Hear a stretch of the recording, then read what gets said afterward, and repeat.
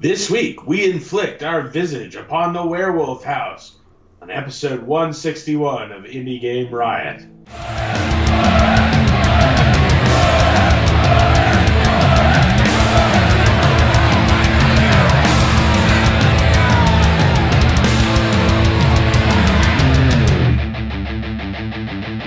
Indie Game Riot!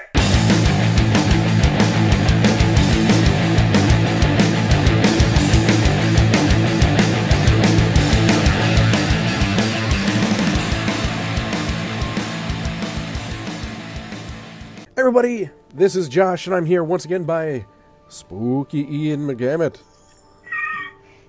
Jesus Christ, dude.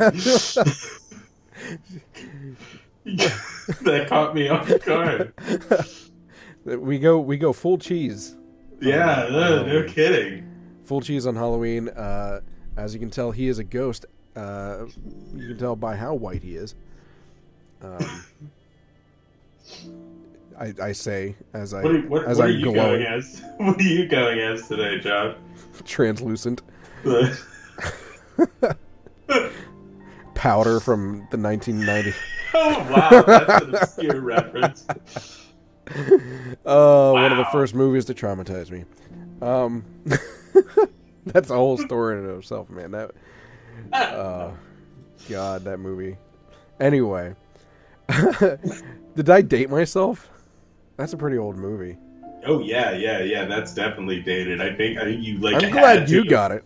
Yeah, no. It's what? It's a Jeff Goldblum movie. I'm pretty sure. Right? Is Jeff Goldblum in that? I think he is. Isn't he the friendly authority figure, the paternal figure? Is he a therapist or something? I don't even know. Like I the only thing I remember is that movie making me sob.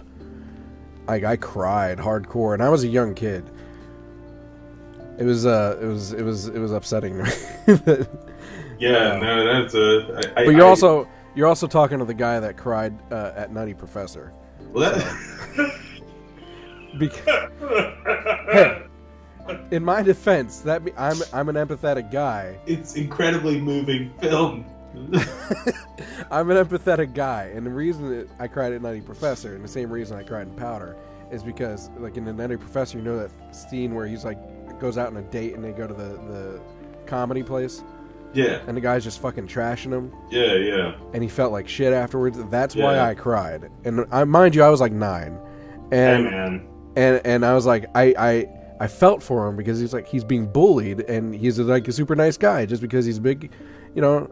Hey, it's very virtuous, man. So anyone who's judging me, fuck you. I won't. No, of course. Emotional responses. We need more people should emotionally respond to movies. That's what we need. I'm gonna cry. And during every Seth Rogen movie. Hey, well, Adam Sandler, down for the count. I'm always I've seen what is it Knocked Up, I guess, several times now, and I'm always kind of surprised every time I see it. I'm like surprised by two things. I'm like, first of all, like, holy shit, this movie is long. It's like 2.5 hours long, and the second thing is like it like gets actually really sort of serious and depressing in the middle, and then it's like, wow, it was for what it was. It's a good movie. I can't believe what's her face hated it. It's a bit of an emotional roller coaster, yeah. I can't believe what's her face hated it. Just because she hated it just because like her fake vagina showed up on screen, right? Like, oh, I don't know. I'm not even sure. That's what. Anyway, back to Halloween. So yes, this is the Halloween episode of Indie Game Riot. We do so every year. I don't think we missed last year. I'm pretty sure we do it every year. Anyway, we got some spooky games. Woo! They are. Would you like to try your hand at Cheesy Spook? Ooh! That's that sounded like a really flamboyant werewolf. Oh, well, that's in keeping with tonight's game. Yeah, that works. Oh, woo! I say. It's the last game that I played, so I must be channeling. What's that guy's name? What's that guy's name with the mustache? Oh, yes. He's like him as a werewolf. The guy that's always on The Simpsons. He was like I Love Lucy a lot or something. I don't know. I forget the guy's name. Anyway, what was I gonna say? Oh yeah. So we got some good stuff for you, but however, before we get into the spookiness, how's your week been? Oh, my week's been pretty good. I had the week off, kind of, so I still had a bunch of homework to do, but I got to do it at a slower pace. So I got to play the games this week, which was really exciting. And then on Wednesday, I went to a death metal show. Anybody who knows me knows that I'm a big fan of death metal. And, is it Canadian death metal? It was not, actually. Sorry. It was American death metal played in Canada. I saw Suffocation and Cattle Decapitation. Oh, excellent show. Excellent show. Out of all rock genres, subgenres, death metal is my least. Every single goddamn band name out of that genre, I'm just like, sure, I believe you. That's a real thing. I don't fucking know. I know like Mastodon. Yeah, like the closest thing I got to that and actually like, kind of enjoying it, and I don't even know if they're considered death metal, is Under Oath. They're like metalcore, deathcore, I guess. Under Oath is pretty cool. I listened to them a lot back in the day. Yeah, that was an emo thing for me. It was a very long time ago. I'm now definitely much more brutal than I was when I was younger. I know Rammstein. Well, that's a whole other thing. That's like industrial music. That's how I got my first taste of like heavy music.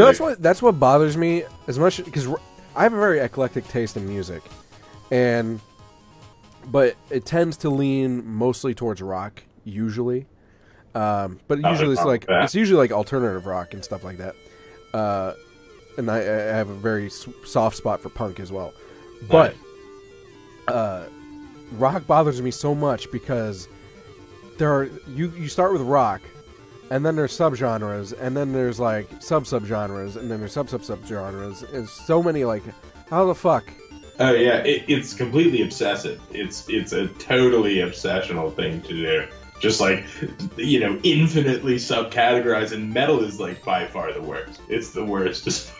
I mean, you just like look on Wikipedia, like subgenres of extreme metal. I think it's its own page, right? And just the number. I mean, you have your black metal, you have your death metal, you have your metalcore, you have your deathcore, and then you have your doom metal and your funeral doom metal and your blackened funeral doom metal and your black death and funeral doom metal. And yeah, it's nauseating. Like, at what point do we just stop having genres and just saying each band is their own type of music? Well, right.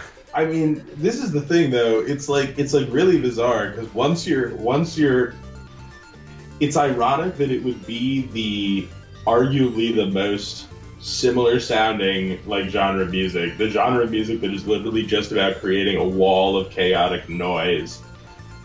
Being heavy metal, that it would be that particular genre that would have the most. They're just super sensitive about it. Just super sensitive. Hey, you go up to one of the band members. Hey guys, you play death metal, right? It's not death metal.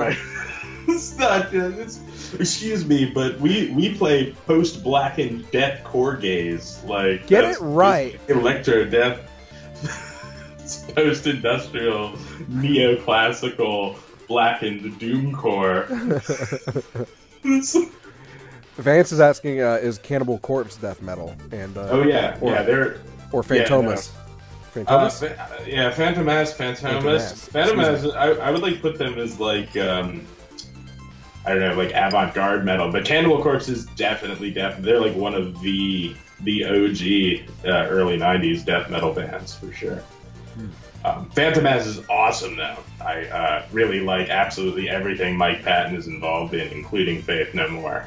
It's definitely not death metal, but still cool. All right. So you blasted your eardrums out, good. I did. Great. So you can't hear me suck voice acting. I went to the Renaissance Fair. That was my thing. That was yesterday, and we would have gone today, except requested yesterday off specifically for that, and there's no other weekends that there because it's the last weekend that it's going on, and it was like raining, and it was fucking cold and muddy, and it was an interesting time. I've not experienced that in that kind of weather before. It's very realistic, I feel like. Well, I was thinking that. I'm like, because at one point, because my daughter was like freezing her ass off, and we actually had to go and buy them gloves, and all they had left were fingerless gloves. But it was better than nothing to cover their hands at least, you know. But my wife was like, to my daughter, she's like, you know, you would die if this were like, you wouldn't survive. You wouldn't survive if this was the real. Oh my god, the real medieval ages, you know. She probably wouldn't the way she acts with the cold. But I was thinking that too. I was like, you know what? This is how they lived back then. With tough, and to be like the actors and the people, the performers, you know, they dedicated, man. They go out there in full costume through the mud and the cold and the rain. We even saw like there's this group that I watch every time I go. But basically, it's like they do these different plays and like little acts in a mud pit. Oh wow! And so they go full out, like usually just pants and that's it. Although there is a woman, so she goes fully clothed. But where they're a comedy act, and so they do like 3 different things during the day. The one that we saw was their version of Hamlet, and they're diving into the mud pit and just sliding around and around on the edges, and as cold as it was, I was very impressed. It was yeah, that's serious. And to the point where I even tipped them because they do it for a living, and they usually ask for like, you buy merch or tip if you can, thank you. So we gave them $5. So I was like, man, good job, way to be here. Because that's one thing we were worried about. Is like with it being the last weekend, it's gonna be rainy. Like, are things gonna be like? Are people not gonna be doing what they Who in their right mind would be?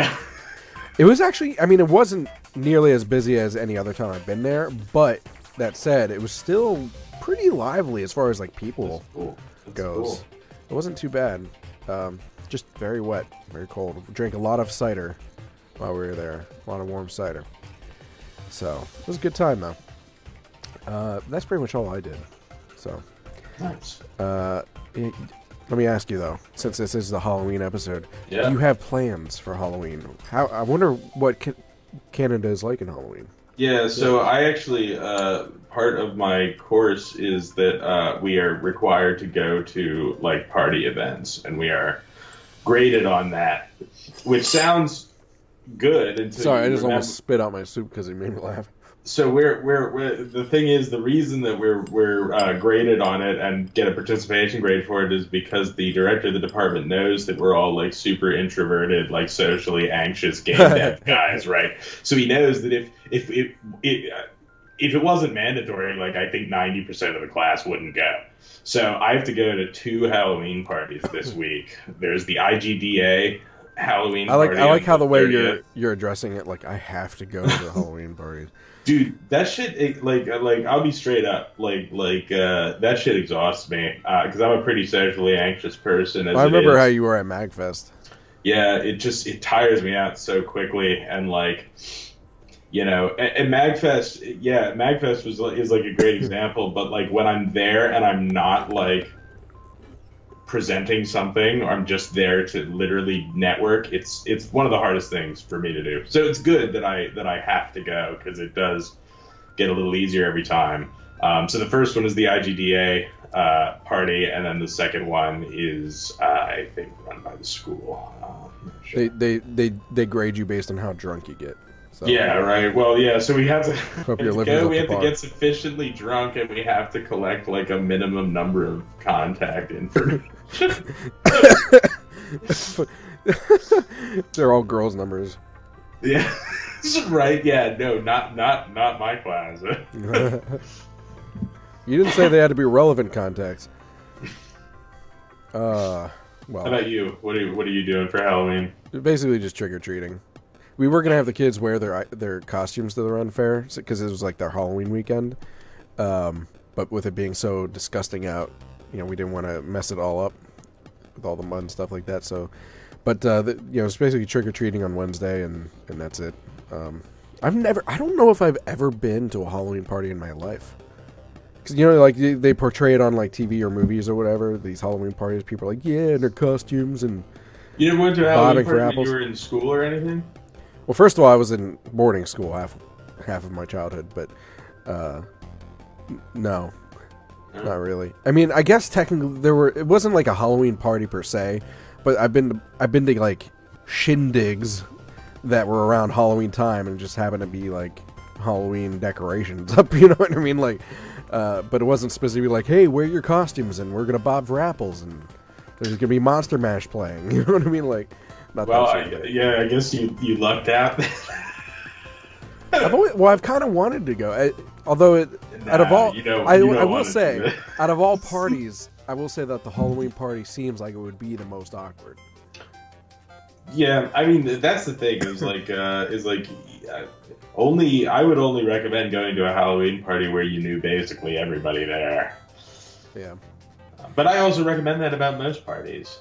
Yeah, those are the best ones where you have a more intimate relationship with the people there. Because I went through a phase in college with parties like my first semester in freshman year. It was just I was getting it all out of my system. And it was very, looking back, it's kind of embarrassing. Wouldn't recommend it to all you youngsters out there. But anyway, you know what sometimes gets put into Halloween candy? You should always check your Halloween candy. Would that be because perverts are injecting your candied apples with indie news? Exactly. Indie news injection. Are you bored with the same old games? Yeah. Why, then give yourself an indie news injection. Thanks, Indie Games. Hello, and welcome to Indie News Injection. We've actually got quite a bit of news this week. Hot damn. It's Ian's Ian's got the scoop. He's our journalist. It's a good week. It was a good week. Few things being released, or at least having news articles written about them being released. There were a lot of top 10 and top 15 horror game lists that had to sift through to find these gems. But let's dive right in. So first up here, Retro Synthesis, the cyberpunk adventure game from Polish indie studio Black Nest. Its Kickstarter campaign has been canceled. Now, I'm not going to lie. Reading this story was the first I had heard about Retro Synthesis, but I was absolutely crushed by this news because the trailer and the screenshots and the description look pretty cool. Now, it has been noted that perhaps one of the reasons that this game suffered is because it didn't offer anything new in the cyberpunk narrative adventure game genre. And I say, who cares? It looks really good. If its graphics were great. If its graphics are great, it should be made. Outside of like ripping someone off completely, if it's fun and if it's done well, why does it matter that much? Like it's cool to have to be innovative. It's great, but like why? Why just not have your take on something? Who was it that said it? Was it Aristotle? So something about there's nothing new under the sun. I think that was the Bible. Well, I remember I took like theater in college, and he quoted some philosopher as saying, maybe it was Shakespeare. Maybe I think it was the Bible. I'm not sure. It was someone Greek. I think it was God. It was God who said, "There's nothing new under the sun." Jesus. But yeah, no, absolutely. I mean, look, I'll take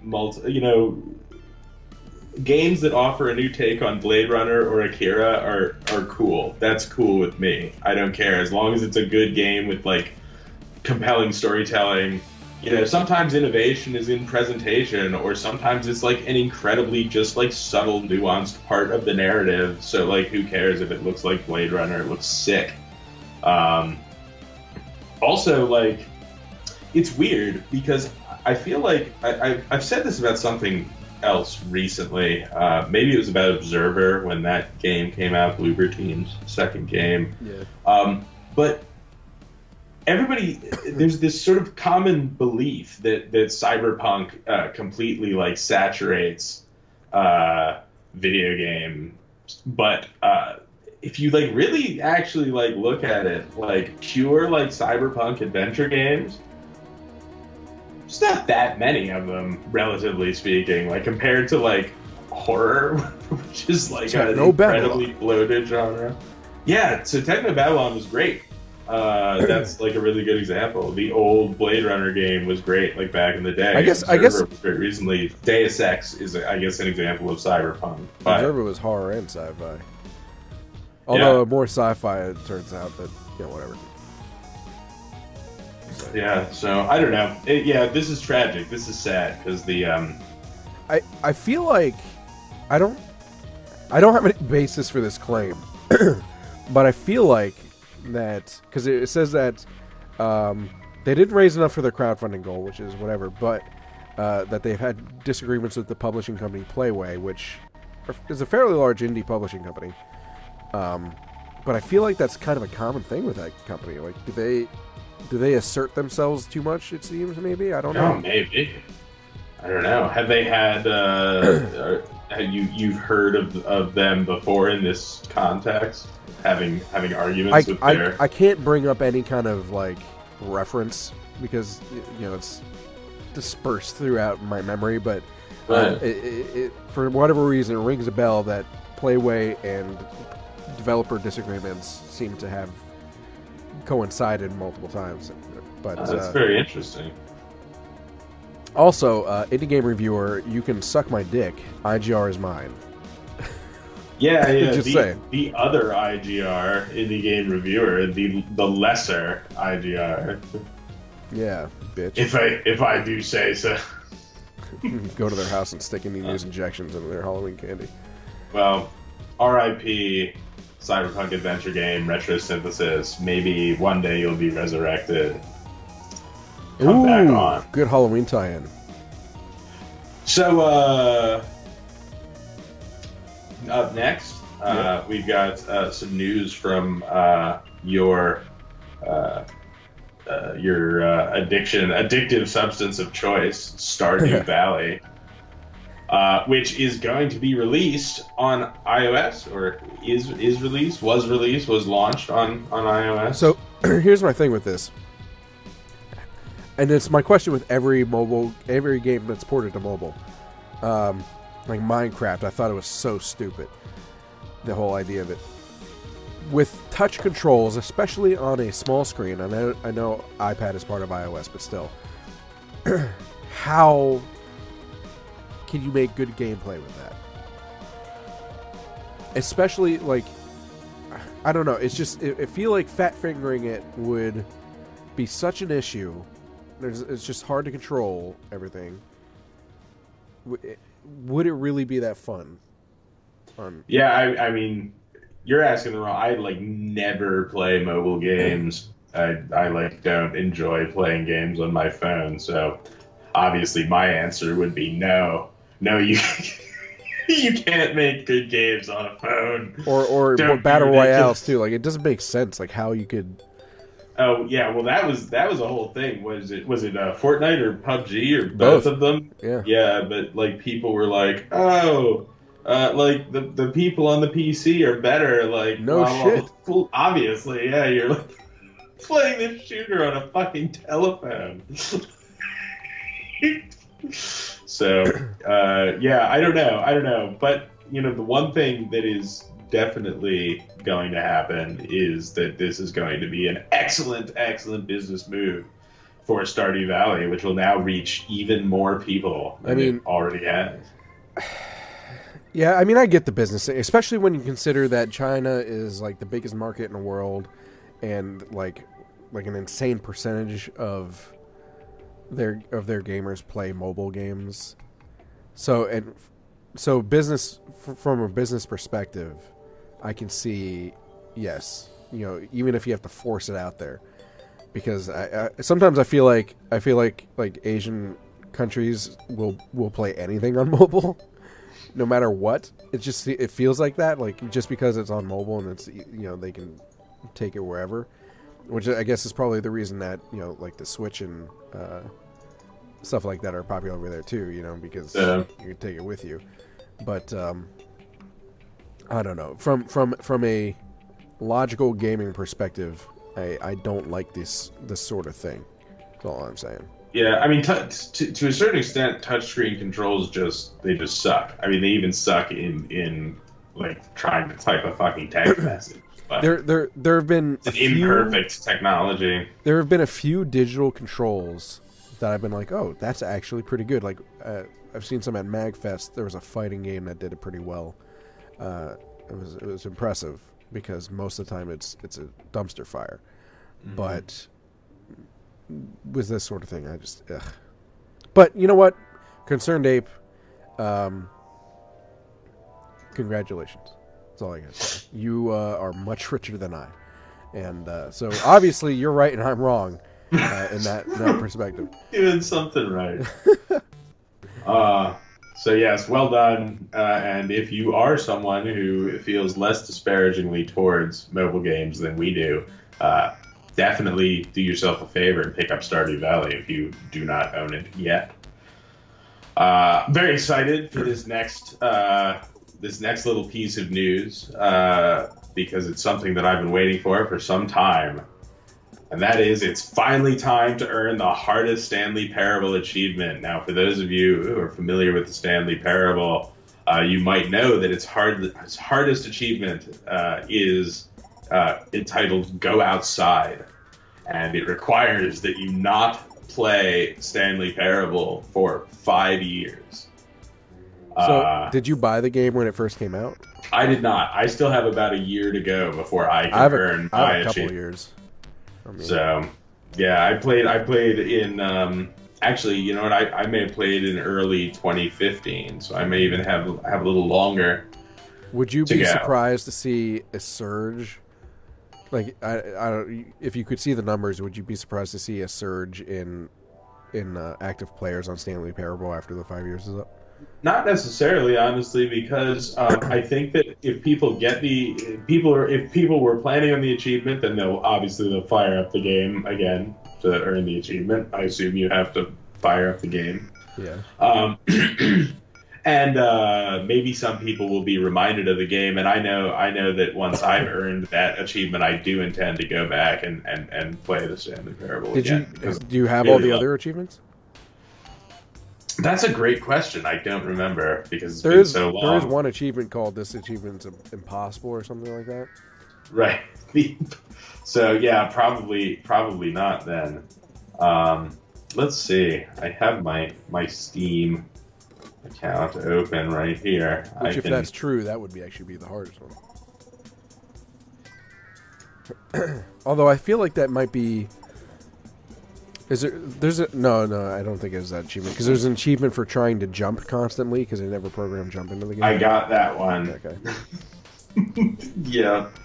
Let's see. View all achievements. I have quite a few. I have quite a few achievements left to obtain. Unachievable is the impossible achievement. Go outside. Speedrun. Oh, interesting. I haven't completed the speedrun yet. I should probably do that. Now you're tempted to boot it back up. I also need to earn the commitment achievement, which requires you to play the Stanley Parable for the entire duration of a Tuesday. Specifically a Tuesday? Yeah.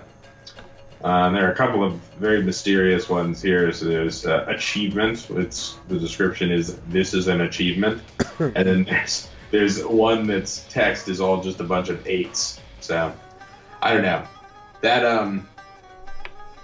guy whose name I can't remember right now, he's a real weirdo, a real card. William, but it has been... William Pugh? Lee Pugh, is that his name? He's one of the people that made this game. Yeah. Yeah. He now does Crows. No, it's the other guy that I was thinking of. But they're both weird guys. If you want to get a little bit of a fix, we talked about this game a while ago on the show for free fun because it's a free game. But if you want to get a Stanley Parable fix without booting up Stanley Parable, check out Dr. Langiskov in the Tiger. Something about a tiger. Dr. Langiskov and something about a tiger. I forget what the full title is. But it's by Crows, and it is free. It's really good. Check it out. I will definitely check that out. I have it in my library. So if is it Dr. Langiskov, the Tiger, and the Terribly Cursed Emerald? That's it. Yeah. Get that nice. Get that downloaded. It's free. Yeah. So yeah, congratulations, Stanley Parable, for achieving your 5th year since your release, 5-year anniversary. We knew you could do it, and now we can all earn the achievement. I forgot the party blowers. Yeah. It's such a beautiful little game. I was not expecting it at all. I had not had it explained to me, or I had not done a huge amount of research on it when I played it, and it was it's a really good thing. The humor is what kept me going in that. Oh yeah, it's so funny and it's so clever. I love that. I love the narrator guy. I forget his name, but he's incredible. Yeah. He sells the whole experience. Like I'll never be able to do his voice, but that's the inspiration for it. Like those videos I do with the where I read like the written by a bot scripts. Yeah. That's the inspiration for that narrator voice I do in those. It's a beautiful thing. Yep. Beautiful thing. So yeah, that was last week actually that Stanley Parable enjoyed its 5th anniversary. So happy anniversary, Stanley Parable.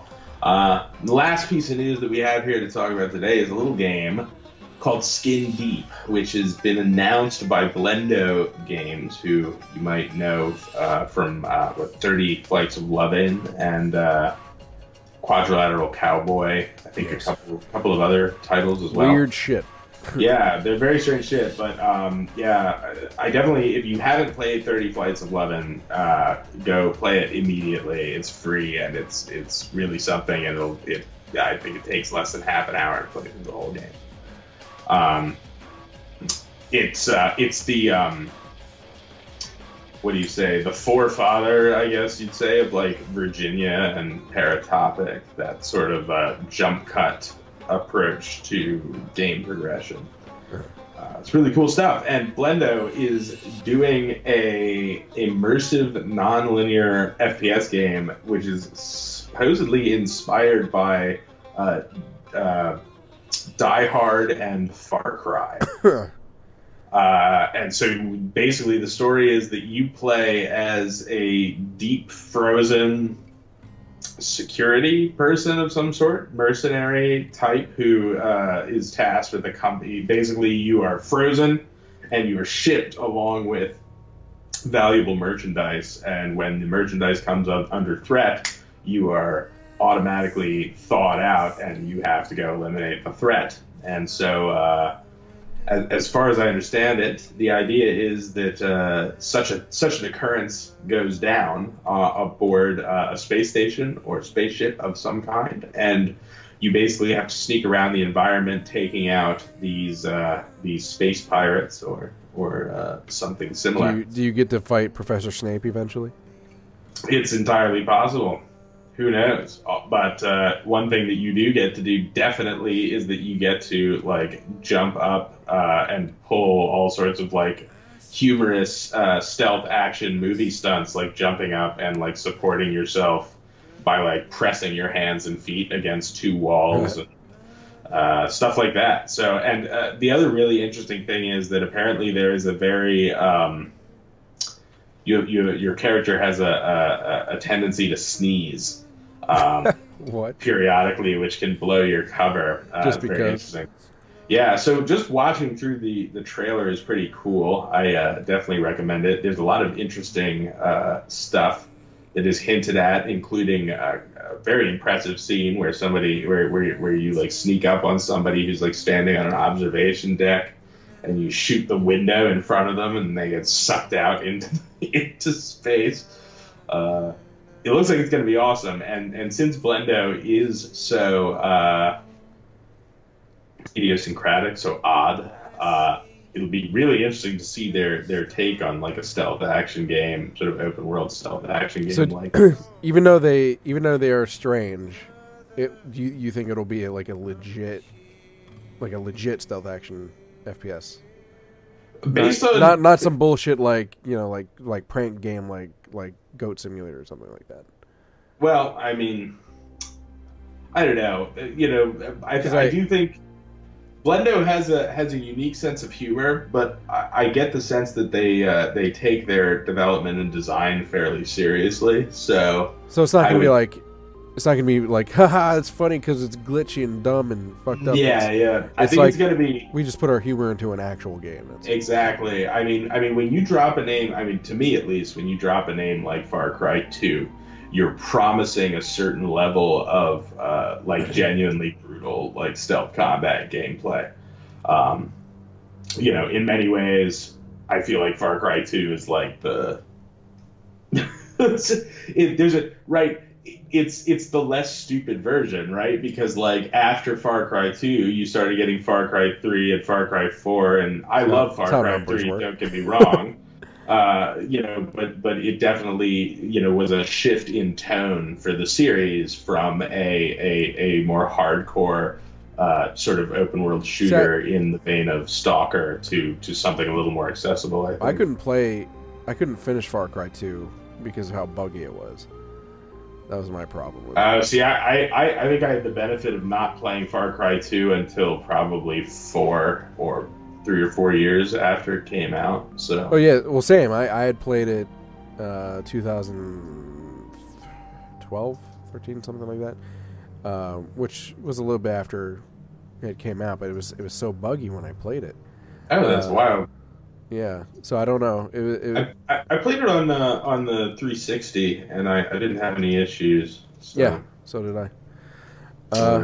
I of course I also made it through Fallout New Vegas without encountering any really problematic bugs, which is unheard of. Speaking of, it's kind of indie news, but speaking of Fallout New Vegas, the mod New California has come out, which is basically like a whole new game.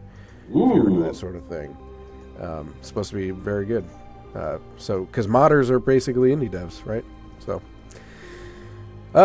well, you started a riot about that game, but you know what else we should start a riot for? Is it the Dev Delve?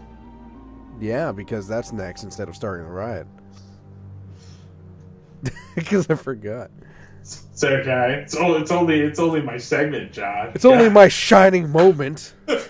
But actually, today, I for once I don't feel like just pontificating, and instead I wanted to have a little chat because it is Halloween.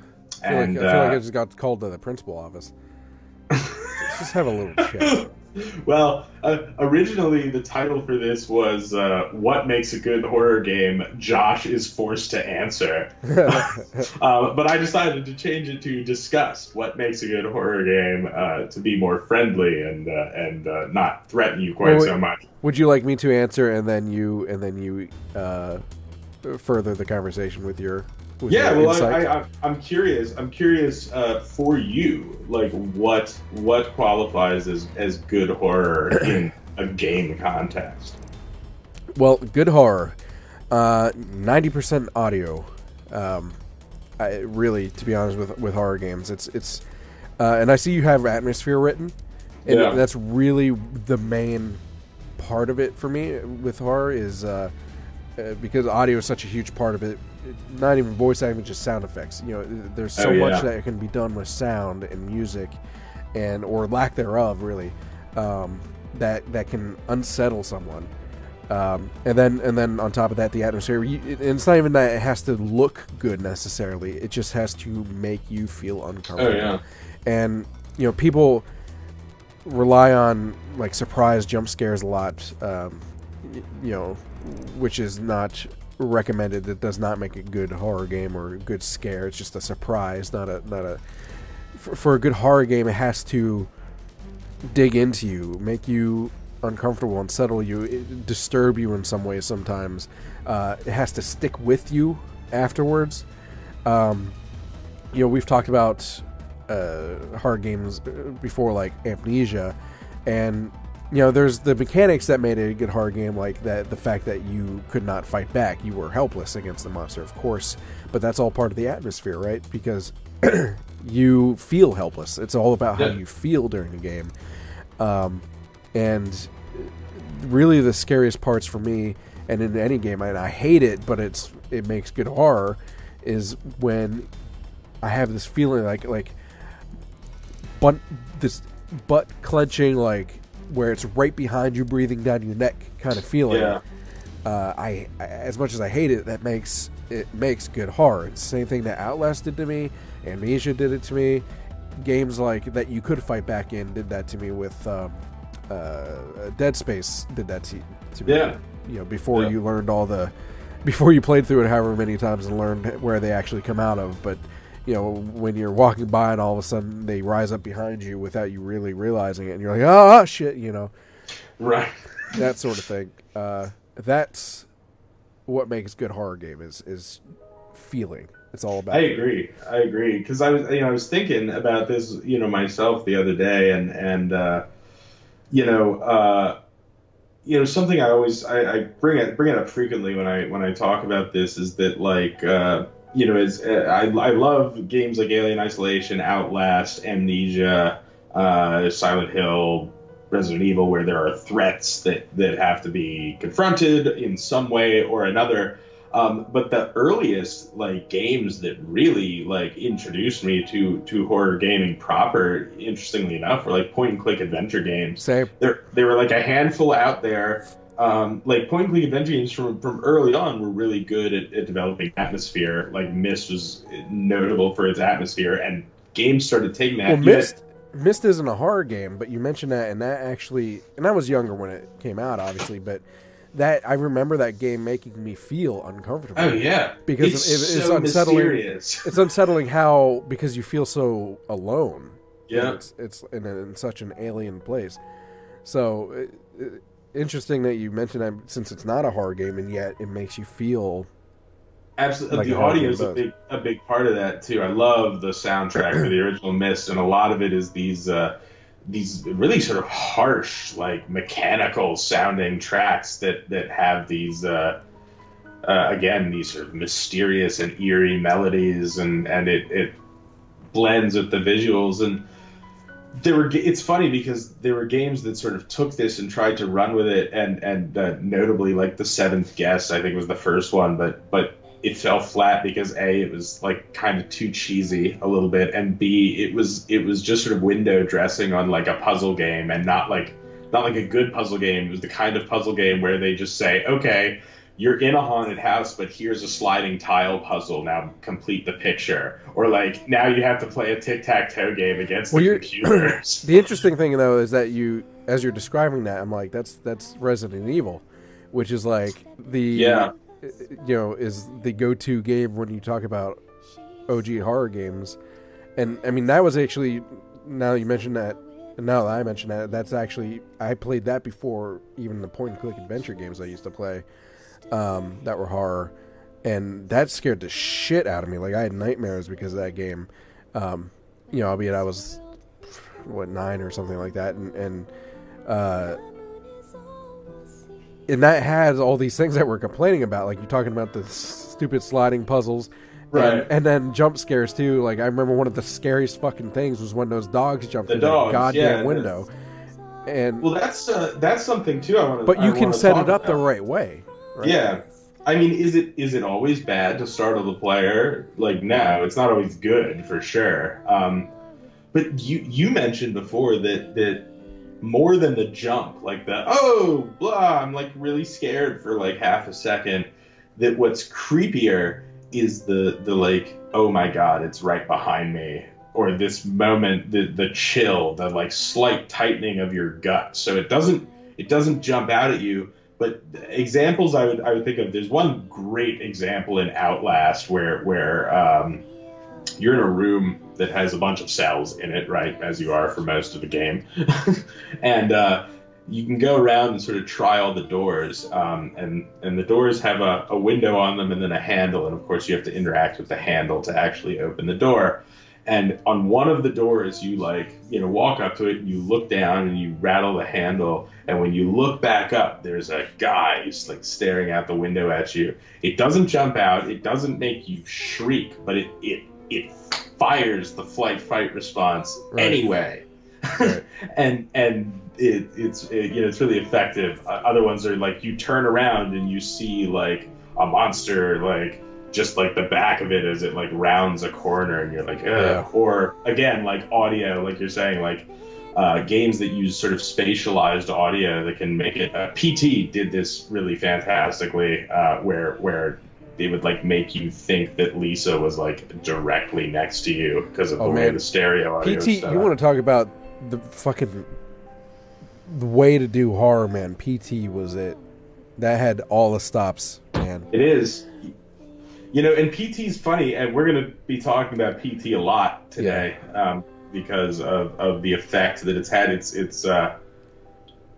definitely not an indie game, obviously. It's would have been a Konami title. God, it makes me depressed. And yet has influenced the indie horror scene. Well, I've seen op-ed pieces that were basically saying that, at this point, PT is probably the best horror game ever made, and it wasn't even meant to be. It was just a demo. It's just a demo, and it to a certain extent, I think that helped it out because what everybody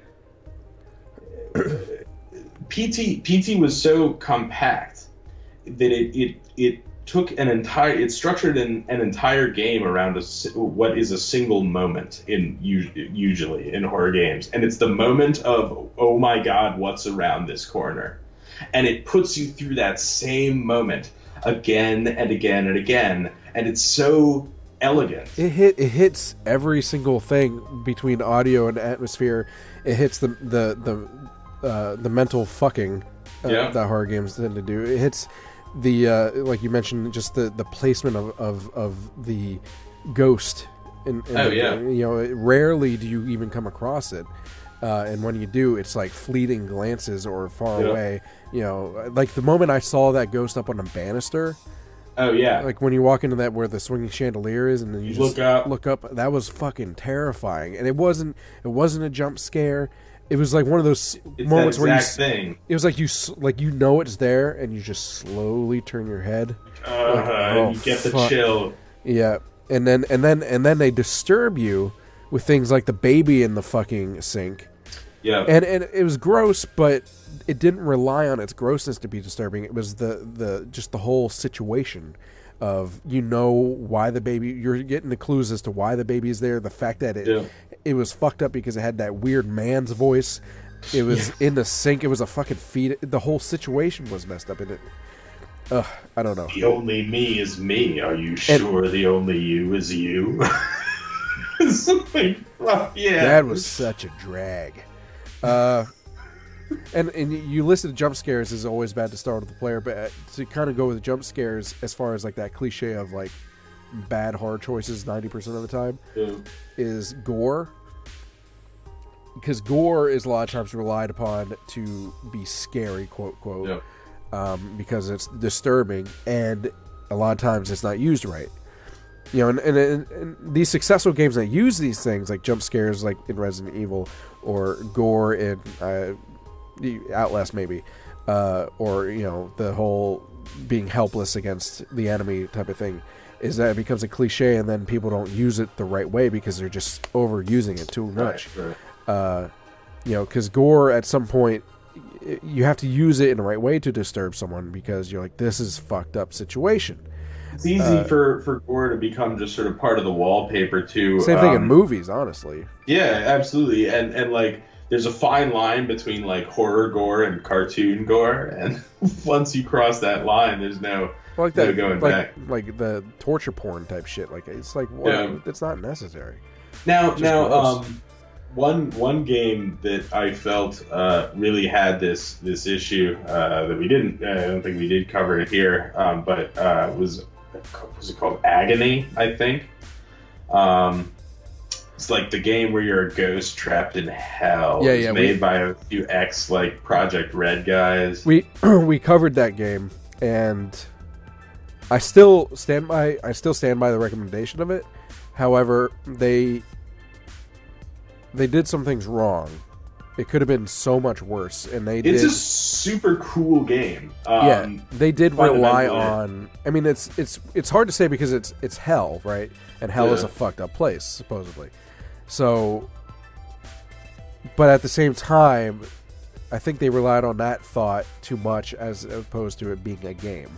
Right. I mean, there's only. I mean, again, like with that sort of thing, you just have to be careful. If you're right. Okay, so it's hell, so it's scary. So there's gonna be like blood and guts and disturbing shit happening everywhere. Like in the trailer, like there was like a baby being sacrificed, right?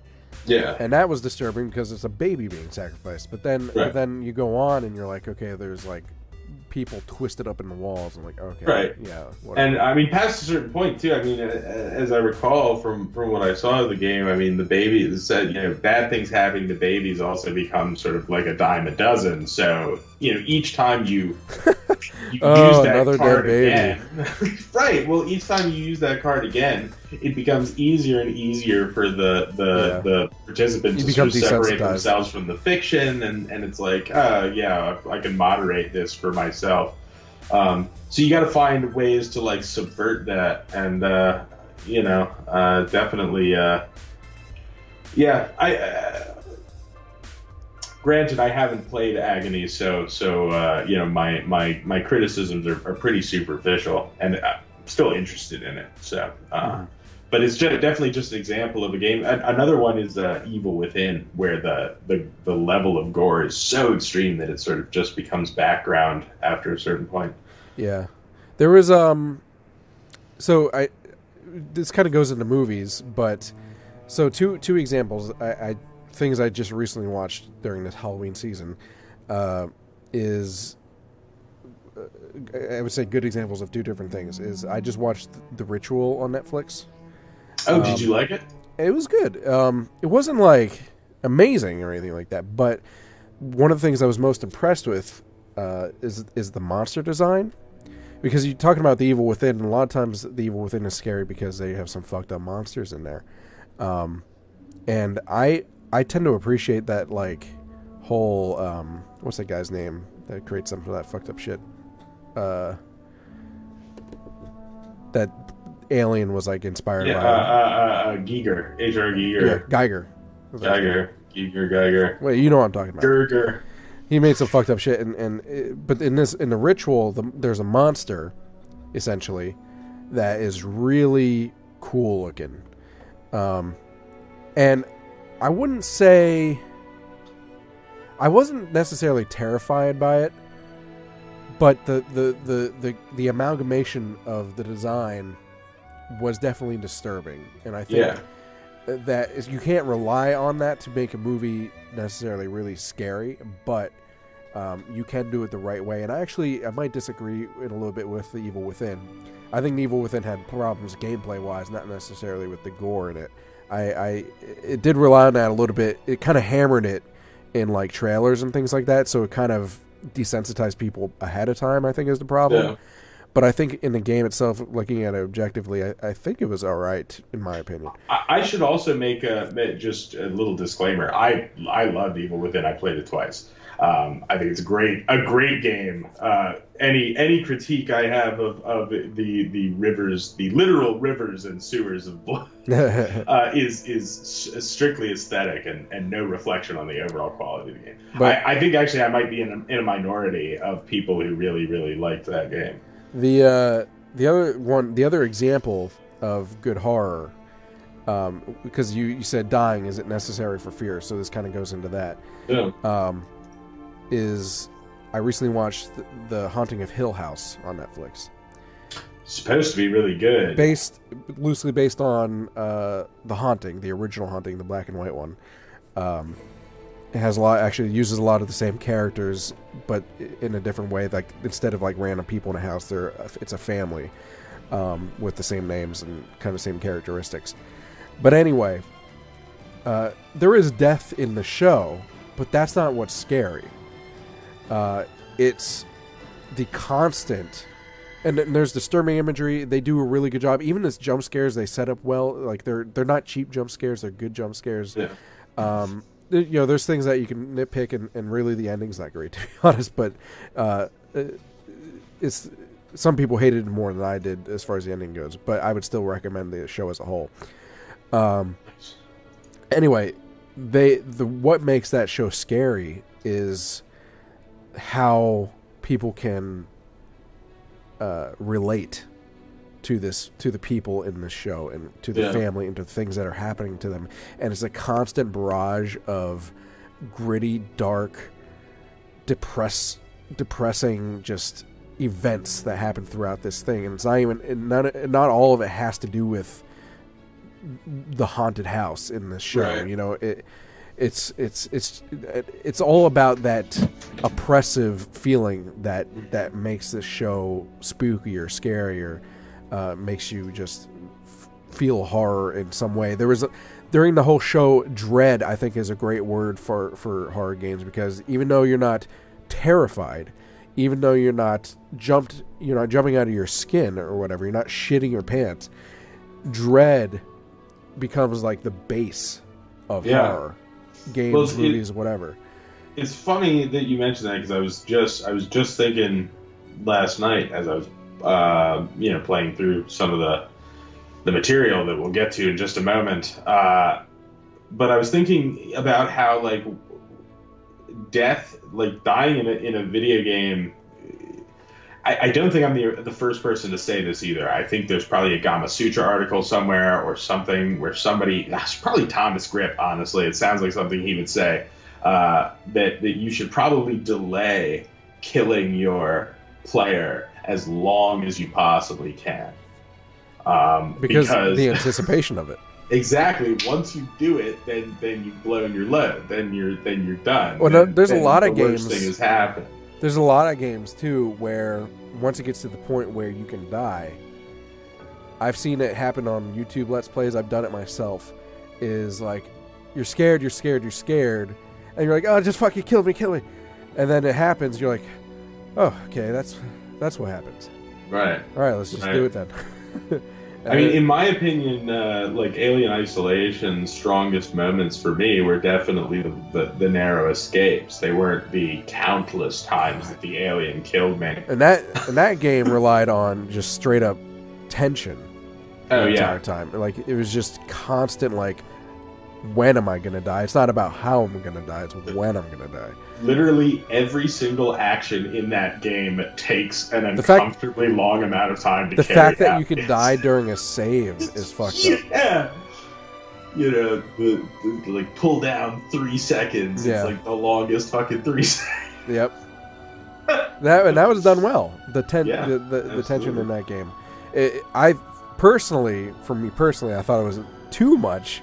Like, to the point where I couldn't play the game. Yeah, it was. That's a common lament. It's a common lament. I. It becomes stressful. I mean. Like, I mentioned, like, I hate the feeling. Issue. Well, I mentioned I hate the feeling of, like, things chasing you, and like constantly have that feeling of something like just breathing down your neck. That is. You might as well just rename Alien Isolation to "It's Breathing Down Your Neck," because that's why. Like, and when I say I hate it, I'm not saying, oh, I hate it because it's scary. No, I legitimately hate it. Like, I hate that feeling to the point because it fucks with my anxiety so much to the point where I get, like, almost sick from it. So I couldn't even play through the whole game because I played a little bit. My friend had bought it, and I played it through there, and I'm like, I can't do this. I cannot do it. It's too much for because it does not let up whatsoever. So yeah, no, it's so yeah. I mean, this is basically what I was hoping to achieve here, which is just sort of a mix and mishmash of sort of ideas of what makes a good horror game. And I saw that Vance put forth the Trilby series by Yahtzee, which is very, very, very good. Absolutely. I appreciate that he's put it forth as a benchmark for talking about that minimum requirement for talking about horror. So it might be a little extreme, but it's at least ceremonially a good thing. But yeah, some good stuff. Now I think we should probably take some of this stuff we've been talking about and see what it looks like in practice. In a Riot? In a Riot, yeah. Starting the Riot. Horror and riots. Let's start it. Start the Riot.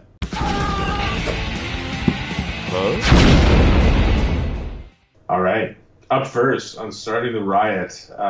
First, let's just take a minute. We talked about PT a little bit in the last segment, and tonight is going to be talking quite a bit about the legacy, I think, of PT, which has shaped the last 2 years, I guess it's been, of horror right? Indie horror game design, maybe even longer. Maybe 3, actually. yeah, I think. 3, maybe even 4. It might have been 2014 that PT came out. Jeez, horrifying. And Infliction is definitely a good example of a spawn of PT. It makes really no bones about its attempts to be like PT. Do you?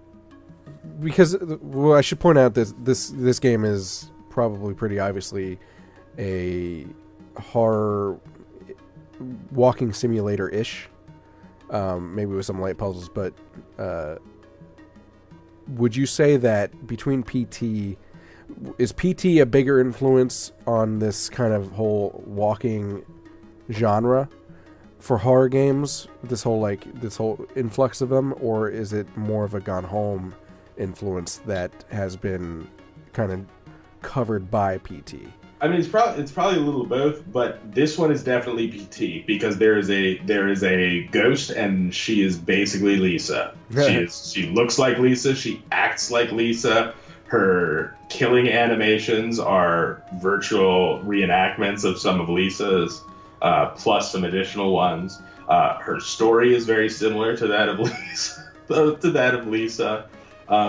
What this game really brings to the table is a couple of things. First of all, it's some unique characterization. The characters are pretty well explored, and there's a pretty honest and I would say a pretty mature look into a disintegrating relationship, and especially how relationships struggle with tragedy.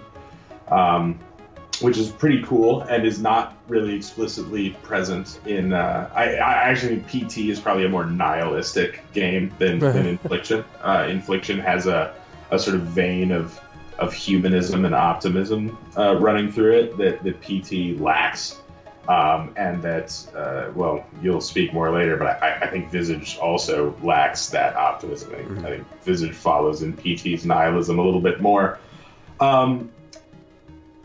The other place, obviously, that Infliction obviously spreads its wings is it takes you out of a corner of hallway and into an entire house that you really develop a relationship with as the player over the course of the game. The house, its basic geography basically stays the same, but its rooms sort of change and it leads you to places beyond as well. But the house constantly acts as this sort of hub world, and so you're able to become very familiar with it and orient yourself in a really interesting way. And it's not only spatially, but you can also orient yourself within these sort of intersecting threads of story because of these objects, these persons. First of all, there's a huge amount of unique customized art in the game. Like the layout of the house is not as full as it could be. It does struggle with some of the things we were talking about in our discussion of immersion last week, where you have some empty drawers and empty cabinets and stuff. But it's arguably a lot more full than it has any right to be, being such a small production as I would venture Infliction was. There's a huge amount of character flavor. You get a real sense of the character through the shit that's just in his house. He has like VHS tapes and magazines, and they all are pretty meticulously and uniquely designed to give an impression of this guy and his relationship with his family and this and that. And that's really, really impressive. Again, as far as I can tell, this was like a team of like maybe 5 or 6 people total, working on this game. So, well, you because you mentioned it being like a whole lot is a callback from PT. So, a lot of times people get pissed off when they consider it being ripped off of PT, especially when they're big fans of of PT or the original game that it's supposedly being ripped off of. Right. What about Infliction would you say separates itself? Yeah, so it's funny you said. First of all, I'm not one of those people. I think that the project of PT is a valid one for other developers to pursue, and it's really cool to see different people's take on it. Especially considering that PT was a demo and not fully released since Yeah. Silent Hills was canceled. And remember, we had talked about a while ago, about a game that has since been canceled, unfortunately, Allison Hill. That was like the next PT, basically. It was said that, and everyone was saying that, and now these other developers are stepping to fill their shoes. So, if you love PT so much, wouldn't you want more PT? I mean, well, perhaps there's a larger philosophical discussion to be had about that, because arguably, I would argue that PT does what PT does, and it is self-contained, and that it works that way. Even though it was a demonstration, it is a self-contained entity. It's a piece of art, of entertainment art in and of itself. Infliction follows the formula, but it introduces a bunch of very interesting little twists on it. And so I was playing last night, and I was going through Infliction, and I was like, oh, this is like going through this house, and I was like, oh, like this is incredibly obvious. I know everything that has happened, and yep, here we go. We're like making our way to the final secret room, and we open the door, and we discover, oh, what a surprise! I'm a murderer. That's it. Spoiler alert. And then the game actually started.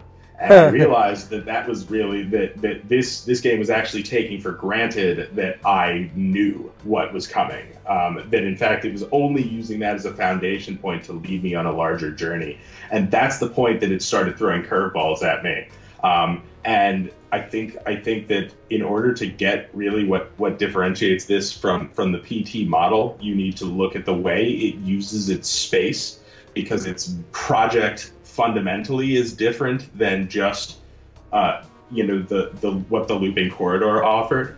They're trying to paint much more of a portrait of a character's life, and in order to do that, over the course of the game, they employ a couple of really, really interesting story techniques that you don't see coming. There's a camera mechanic in the game that ends up becoming very crucial to locomotion in a very weird way. Huh. For instance, there is a side story about a cabin in the woods that is incredibly interesting and becomes incorporated into the larger premise. And then there's an ending that takes everything you think you understand about the story and undermines it in a really, really brutal way. That's one of the cool ways of that horror games, especially these walking sims, can get you, is just being able to, like you mentioned, like just being able to recognize that they can't just be a haunted house, like a haunted house attraction, or they can't be another cliche in the genre, even if it is done well. The fact that they can basically take a cocky player and then kick him in the nuts, is what makes it what makes it done well, in my opinion. And we were talking earlier when we were talking about Cyberpunk, how you can take the same idea and present it in a unique way. I mean, think about, in fine art, like how many variations on similar, like, oh, like here's another fucking painting of Aphrodite, but it's like done by this other incredible artist who did it in a completely different way, or, whatever. You can take the same formula and do it in an interesting way. And like Infliction comes out at the end, I think, having a very distinct personality. Now, Infliction's attention to detail, by the way, as I'm watching some gameplay here, just remind me, is that their attention to detail is also very... Ooh, geez. God. Sorry, there were just some boobs on there, like naked boobs, and I do not want to get in trouble. Whoops. Attention to detail. You pick up like things like the VHSs and the magazines, and they're like fully fleshed out. They're not just some like Latin, like stock Latin text on the back or something like that. It's art and fully designed covers with thought out. The descriptions and things like that are thought out. Oh yeah. I don't know. It's just well done. There with are the books detail. to read that are all thematically compelling. There are letters strewn around the house. There are notes scribbled on the backs of envelopes. The whole environment feels incredibly lived in. It's really, really, really impressive work for that team. And having said that, I'm now going to say this. They probably could have taken another couple of months because there's some elements of polish that are missing that really, really they don't hamstring the game. They're all the more noticeable because they're contrasted with otherwise very high quality and attention to detail. Things like, for example, the fact that the inverted Y-axis for the mouse mechanic is completely broken. You can set it so that it moves in the right way, for me at least, but every time I would either a new level would load or I would go to the escape menu, it would reset my inverted mouse. So that was frustrating. Other little things, little silly things like the subtitle subtitle option has a text box near it that says these subtitles will be available in the fully released version. Of course, I was playing the fully released version and the subtitles were implemented. And that might have something to do with they were trying to get it out for Halloween, maybe. Absolutely. I get it, but the game would have been it could have stood perhaps one more. You should email them though, make sure they know about that sort of stuff. I was actually email Josh. Email is not how you improve game developers. You have to go on their Twitter and harass all their followers, or like go on YouTube videos of Let's Plays and like call people dirty names. That's how you contribute to the indie game community.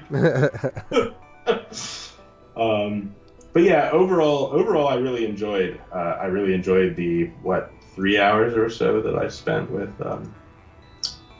Maybe 3 or 4 hours I've spent with Infliction. I thought it was a really good game, really, really solid horror game. Since we're talking about horror and scariness, did it scare you? It got me a couple of times, yeah. In which ways? In the good ways. The ghost is not impeccably rendered. She's not Lisa. Lisa managed to continue to be scary even when you were looking at her. I'm not gonna lie, by the way. Speaking of that, PT.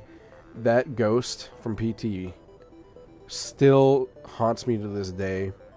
You can literally be looking at a picture of her and she never stops being scary. Well, at night, like when it's dark out, I'll open, like if I want to walk to the convenience store nearby, I'll open the door and look down the stairs in the hallway in my apartment building. And because of how like the light is and like the dimness of it, I'm like, my first thought is, what if she's down there at the foot of those steps just looking up at me, because that's like something that would happen in PT. And it's years later I still think about that when I open that door. Yep. So man. and Sarah, is our ghost in Infliction. She's not quite there, but some of her animations and the way her AI, behaves, it is really unnerving. And the sound, the audio design is, again, it's like firmly in that like indie low budget category, but they do a lot with what they have. Mm-hmm. And then the last thing I will say is that there are a couple of scenes of there's very surreal scenes of capital H horror, I guess. Hey, they're pretty effectively chilling, and the whole thing manages, especially playing it late at night with all the lights off and everything. It definitely unnerved me. I strongly recommend it for sure for what it is. Now, if you have a low tolerance for the micro budget indie aesthetic, and you know what I'm talking about, I'm sure. If you have a low tolerance for that, you might not get as much out of it as I did, but it's still worth a look. All right. Well, speaking of things that are worth a look, I think it's worth a look at the Peep Show. Please give all your attention to Early Access.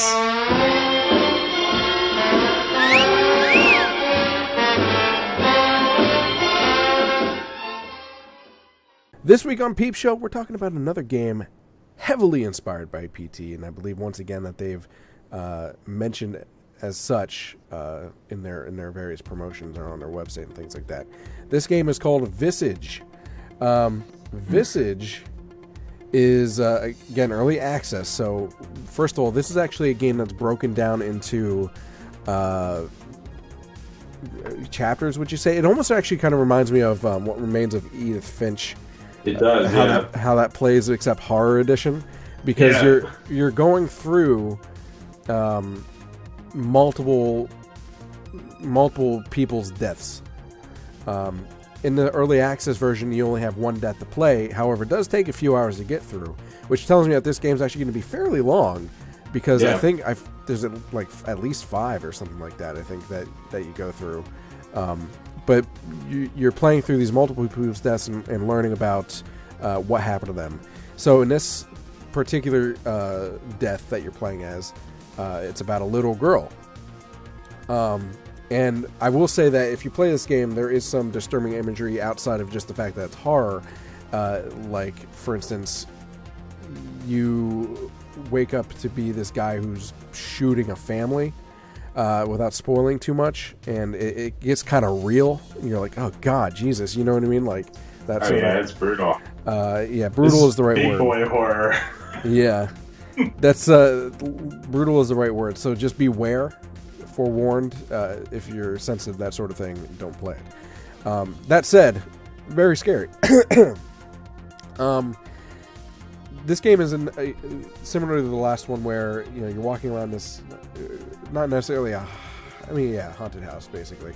But I think I mentioned when we were talking about during a new news injection about like the Haunting of Hill House, where this game has like just a constant oppression to it.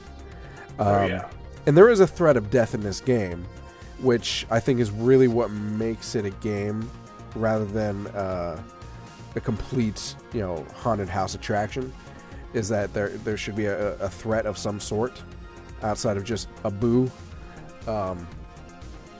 But for the most part, you're going through this, and there's a lot of like just disturbing,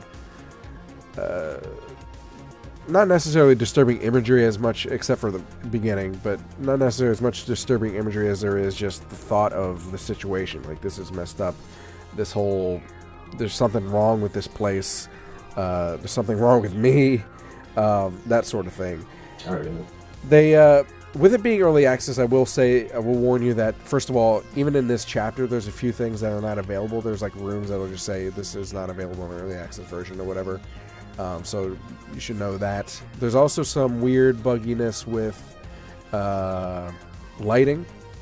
It kind of has an amnesia mechanic, because you mentioned like empty drawers, but we talked about it, I think, last week, about how that can work when used in the right way. So like with amnesia, you're opening drawers, but under the constant threat of something killing you. Do you chance it, or do you let the empty drawer go, even though it might have something useful? In this case, there's not as much useful stuff in the drawers. You can find things like candles or whatever that you can use to light your way. But I think the threat is that it has that sanity meter, kind of like how amnesia has, where if you are in the dark, it affects your sanity, and when your sanity goes full to shit, that's when it goes to tax, and that's when you die. So you have to keep your sanity up. That said, it does actually say in the beginning of this game that it is a challenging game. Sometimes, though, I think that the lighting is so almost ineffective that to the point where you're losing sanity. You're like, I have a candle out though, and it constantly blows out, because the more sanity you've lost, the more paranormal events happen, and that includes things like your candle blowing out. In which case, and then it just kind of builds on that. You're like, well, my candle's out, so my sanity's going down. What do you want me to do? It's not impossible to get through, definitely not.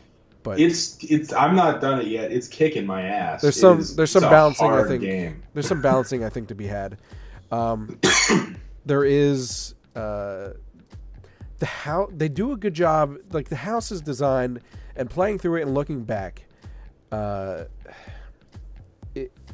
house is designed well, and it's very strange because it almost feels non-Euclidean, where it feels like the house shouldn't be laid out the way it is. Yeah. And it is, to be honest, it is a weird layout for a house. But the way, because it feels non-Euclidean, it feels like things are intersecting where they shouldn't be, almost. But I don't think it is that way. So as I understand it, based on sort of reading the stuff around the game, I don't think it's implemented yet, but I get the impression that the house is supposed to change layout around you, not unlike Layers of Fear. Jeez. I have not seen the house. It's definitely designed to feel really weird, though. You're absolutely right. It's not the house. The house doesn't change, but it definitely is weird. Like, one example is when you go into the little girl's bedroom, there's a walk-in closet that connects to the parents' bedroom. Like, it goes through, and it's very strange. Like, who has that, really? Like, one of those walk-in closets. There's like a basement that is like multi-level, it feels like, almost, but it's not.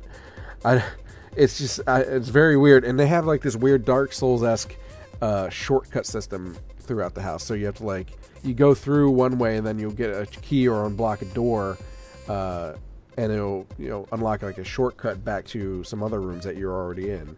Because there's a lot of backtracking through this game.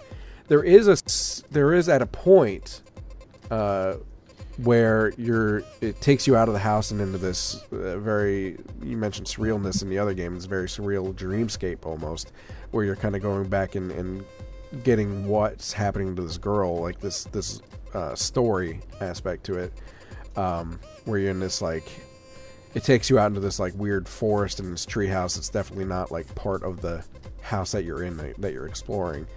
It's more mental than anything, but for the most part, you're in this house, and just they do a good job of just making you feel oppressed and off the whole time. You talk about atmosphere, and of course it's a very dark game because that's part of the main mechanic, but a lot of it has to do with tight corners, and they do a good job of making you wonder what's behind that thing over there. You hear sounds constantly. You're not sure if it's a thing that you should be worried about, or if it's just atmosphere. They put a lot of thought into the design of this game.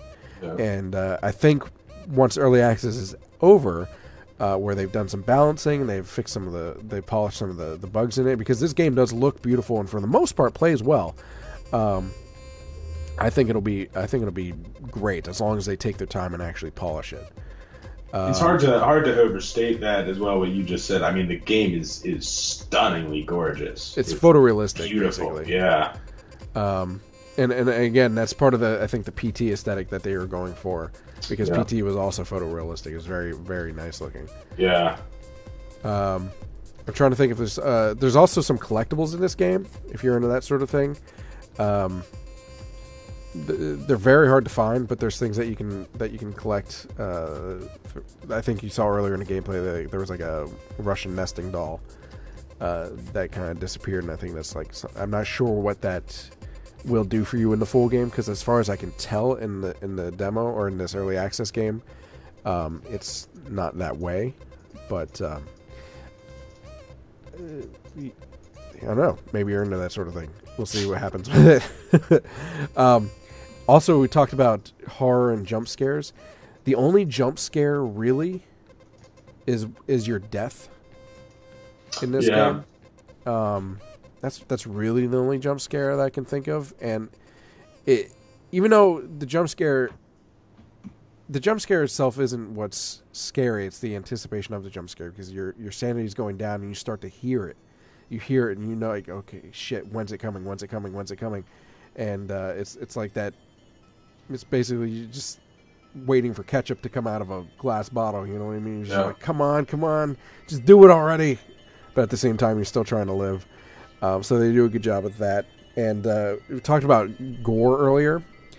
There is some gore in this game towards the end. I don't want to spoil it, but they do it because of the story, because of everything that you've gone through. The gore is tasteful the right word? Yes, absolutely. I don't know if tasteful is the right word, but it's not gratuitous. Yeah, it's done well. You know, like it's one of those situations where you're like, Jesus Christ, at the end of it. You mentioned a camera, and I'm seeing it on the gameplay now, in the other game.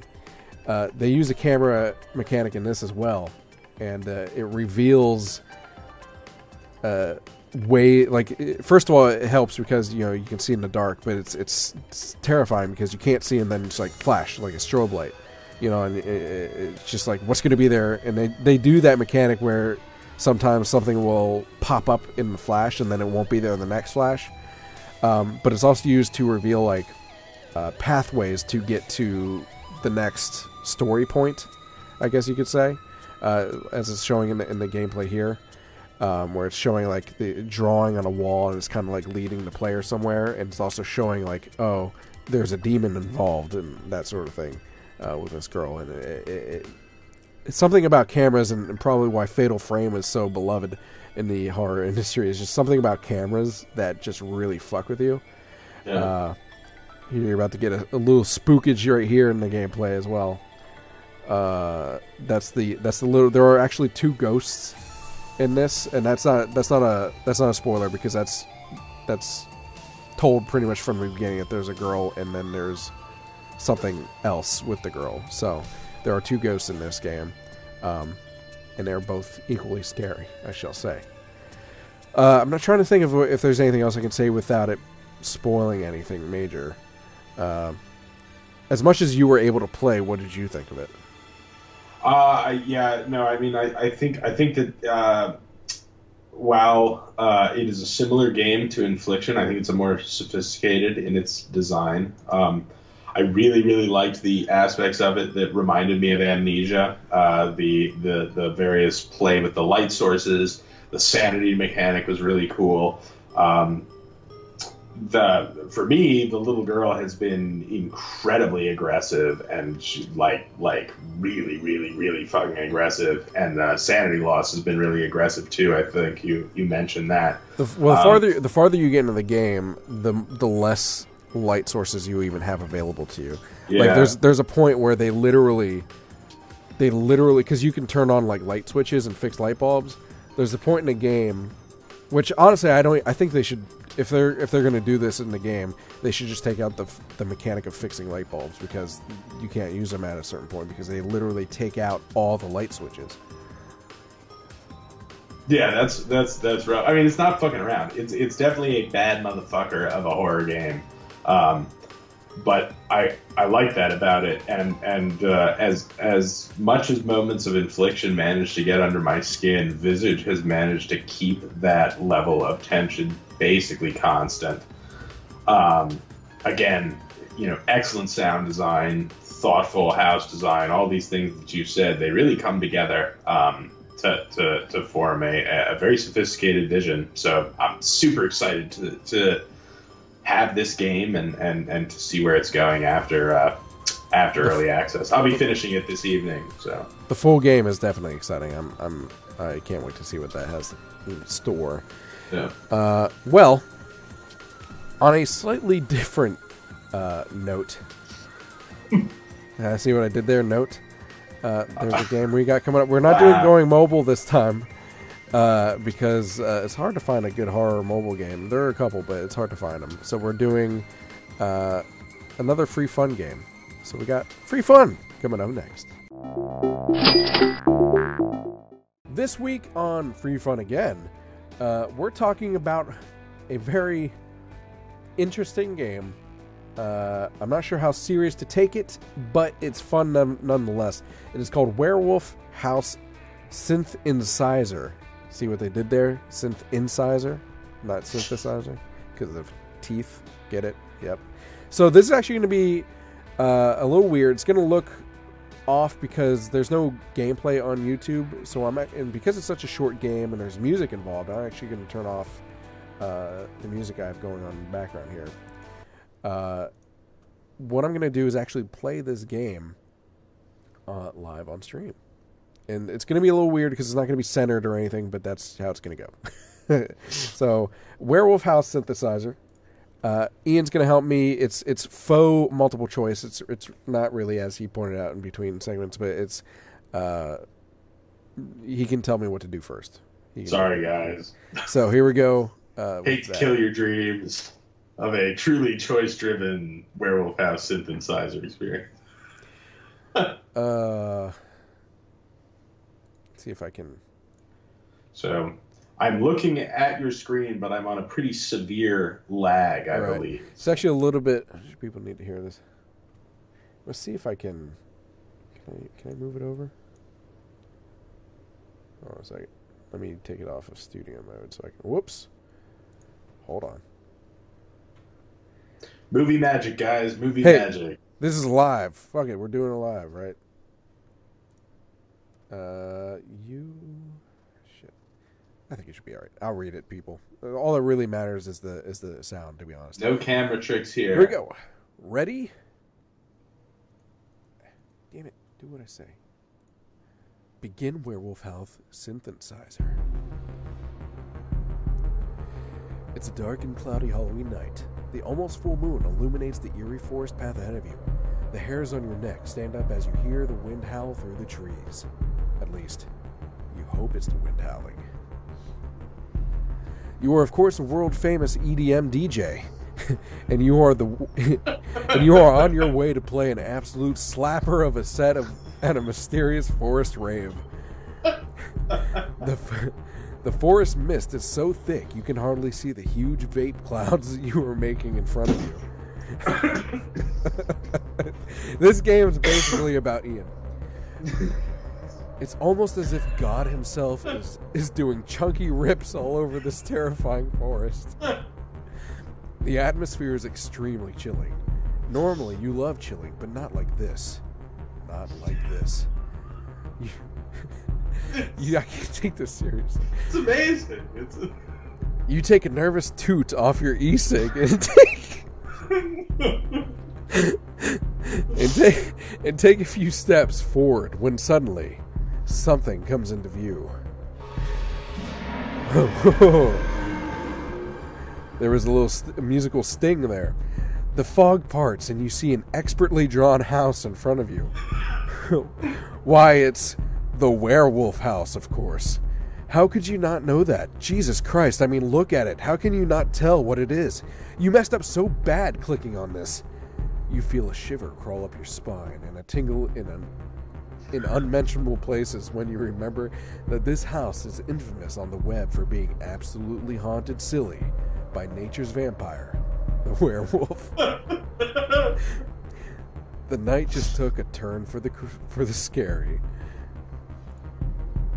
They often say that the greatest evil is in the heart of man, but second place is definitely the werewolf house. It's got bats in it, and now you have to play a show there. Anyway, even though it's scary, you still are excited to debut your new spooky beat, which whips a large amount of ass. You smile and walk toward the house, thinking about your beat when suddenly you feel a strange energy. Blammo! Out of nowhere, your ass is fried with lightning. It hurts, and you are on fire. Turns out not only is God living that vape life, he also hates you and decided to lightning you. Probably for all the sins you do all the time. Sorry. You dust yourself off and realize, oh no, your precious certified slapper of a beat has been blasted to goddamn smithereens. Extremely exploded. And unfortunately, you may have to have an unforgettable, weeby-deserving interactive adventure in the werewolf house in an attempt to create a new beat before the moon is full. The rave starts when the moon is full. Of course, you already know that, so why would I have to explain that earlier? This is fine storytelling. Just fine. So just to reiterate, you have to journey inside to assemble a hot new beat before the moon is full, and you'll like it. Last chance, asshole. Ready to enter the werewolf house? Or are you gonna run away like a coward baby? That's up to you. We gotta enter it, man. All right. We gotta go in. We gotta play a show. Here we go. We gotta vape milky clouds. Wow, you really made it. The front door of the damn werewolf house. You have no idea the amount of brain power it took to even get here, but you know it was downright heroic and probably worthy of at least a Spike TV video game award to create this experience. Truly, man, this is the greatest computer of all time. You get an uneasy feeling in the pit of your incredibly toned six-pack stomach, but there's no turning back now. Enter the werewolf house. This is definitely about Ian.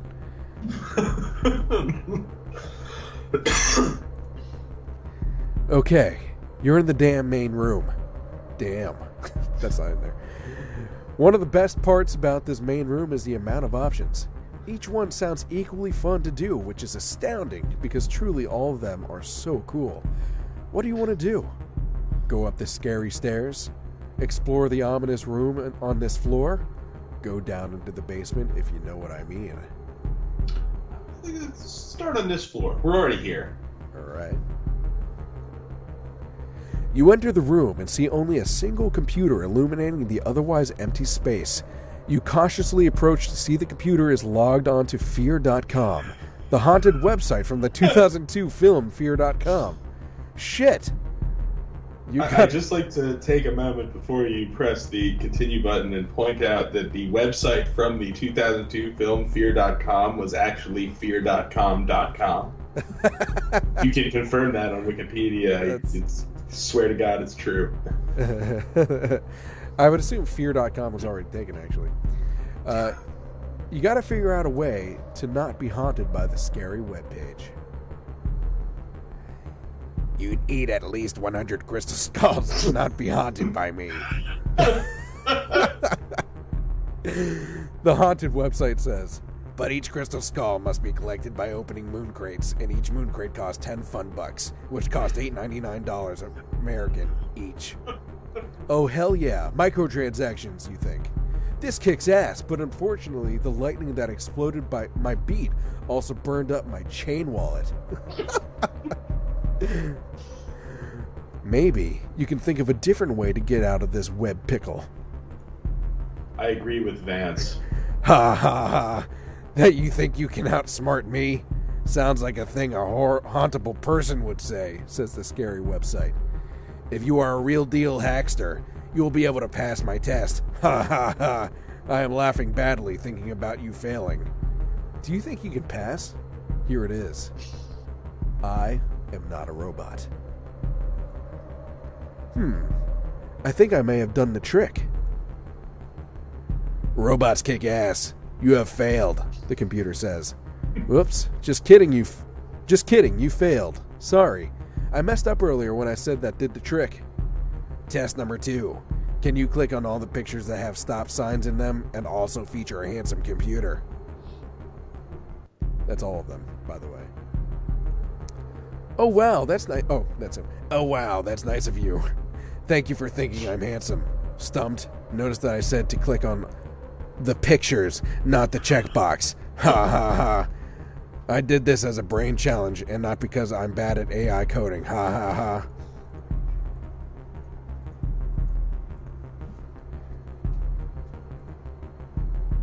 You figured it out. Good job. Not sarcastic. Okay, that was fairly nice. I appreciate the compliment. It does get a little lonely down here sometimes if I'm being totally honest, the frightful machine says.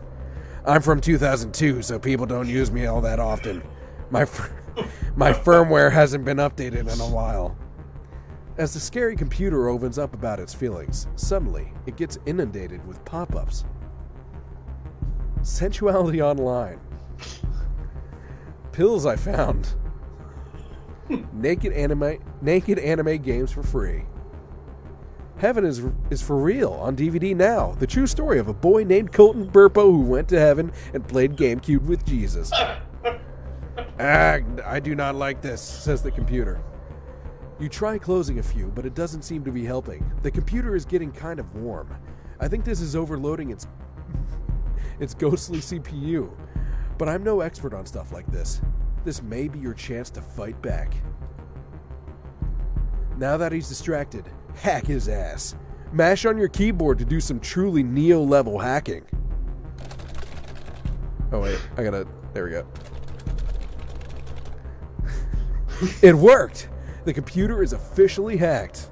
I literally just mashed on the keyboard, by the way. Just did that. And now you hear another beat. Hooray! The computer is just a normal computer again and not haunted. Now you can go to all your favorite disgusting fringe pornography sites. You have bested me. Perhaps you are truly a formidable foe, it says. You seem pretty cool. Maybe we can grab a beer sometime. Yeah, maybe sometime, you say. But you both know it'll never really happen. All this action has caused the computer to overheat and smoke comes out of it. So that's sort of sad. But the modem makes a cool noise though for your beat. So that's fairly cool. Okay, you're in the damn main room. One of the best parts about this main room is the amount of options, etc., etc. It's the same thing as that other screen. So do you want to go up the stairs or down into the basement, if you know what I mean? Let's go upstairs. Why not? Here we go. You reach the top of the stairs to see a door on your right, and on your left is a set of stairs leading to the attic. If you think the doors are scary, wait till you see the inside. You'll be wetting the jockstrap the government requires all DJs to wear by law. Which do you want to go in? I think I'll go up into the scary attic, please, or I would like to be trapped in a scary bedroom. Well, I'm all about being trapped in a scary bedroom, so let's do that. Here we go. You enter the room only to be face to face with the most beautiful werewolf you've ever seen in all your days. The werewolf actually has a fantastic explanation for why it's a werewolf when it's not the full moon yet, but you are so stricken with the gorgeous sight in front of you, you can't even ask. The werewolf begins to speak. Hello, hot stuff, the werewolf says sultry. I'm in the mood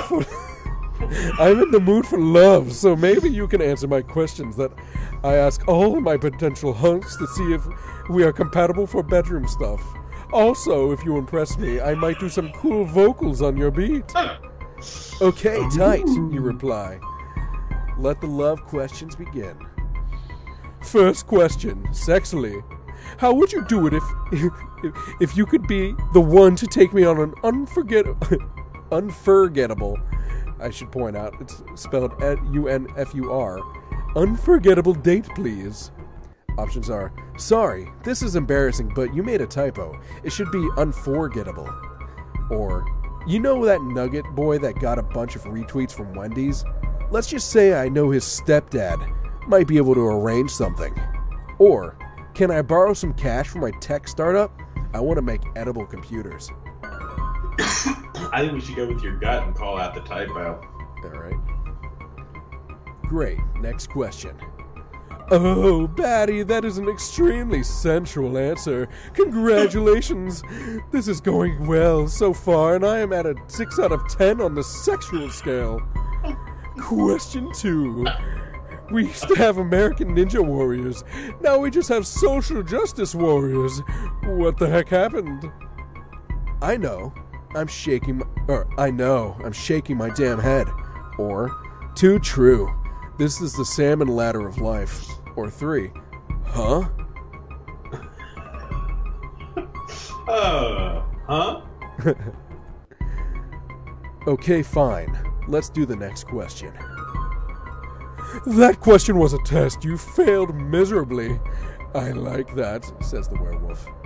You just bumped me up to an 8.5 out of 10 horniness. A big fat congrats to you. I'm very close to being in love with you and wanting to be on your track. Final question.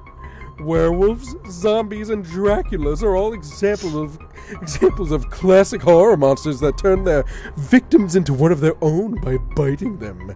Is this due to a lack of creativity in the field of horror writing, or is there another reason for this overused horror framework? How dare you? Horror writers are a treasure and should be sent a king's ransom of rubies and jewels. Or 2. Yeah, but not sharks. Did you see the Meg? Or 3. Have you thought any more about the edible computer idea? Josh, as our local aficionado of giant shark movies, is the Meg worth mentioning in this conversation? I like, yeah, sure. Oh, let's do it. Let's do it. Cool. Let's calculate your answers.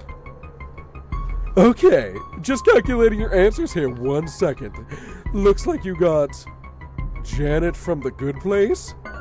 God damn it, I think I used the wrong survey. Oh well, Janet is pretty funny, so that's enough for me to fall in love. Come here and give me a big stinky kiss. Okay, tight. You plan to snog the werewolf. You plan to snog the werewolf right on its wet werewolf mouth and nose. Woo! The werewolf lets out the most beautiful melodious howl. One so beautiful it could only be powered by true love. Yes, this will certainly make a kick-ass addition to your beat. Now we're back in the main room. Go back up the stairs to the attic or down to the basement, if you know what I mean. Well, I guess we gotta go up to the attic. Alright. You climb the stairs only to see that the attic is pitch black. Let's get some fucking light up in this room. Why is it so goddamn dark? That sucks. Yank the cord attached to the light bulb. You pop on the light and the attic is completely empty except for a bright white clean skeleton in the corner.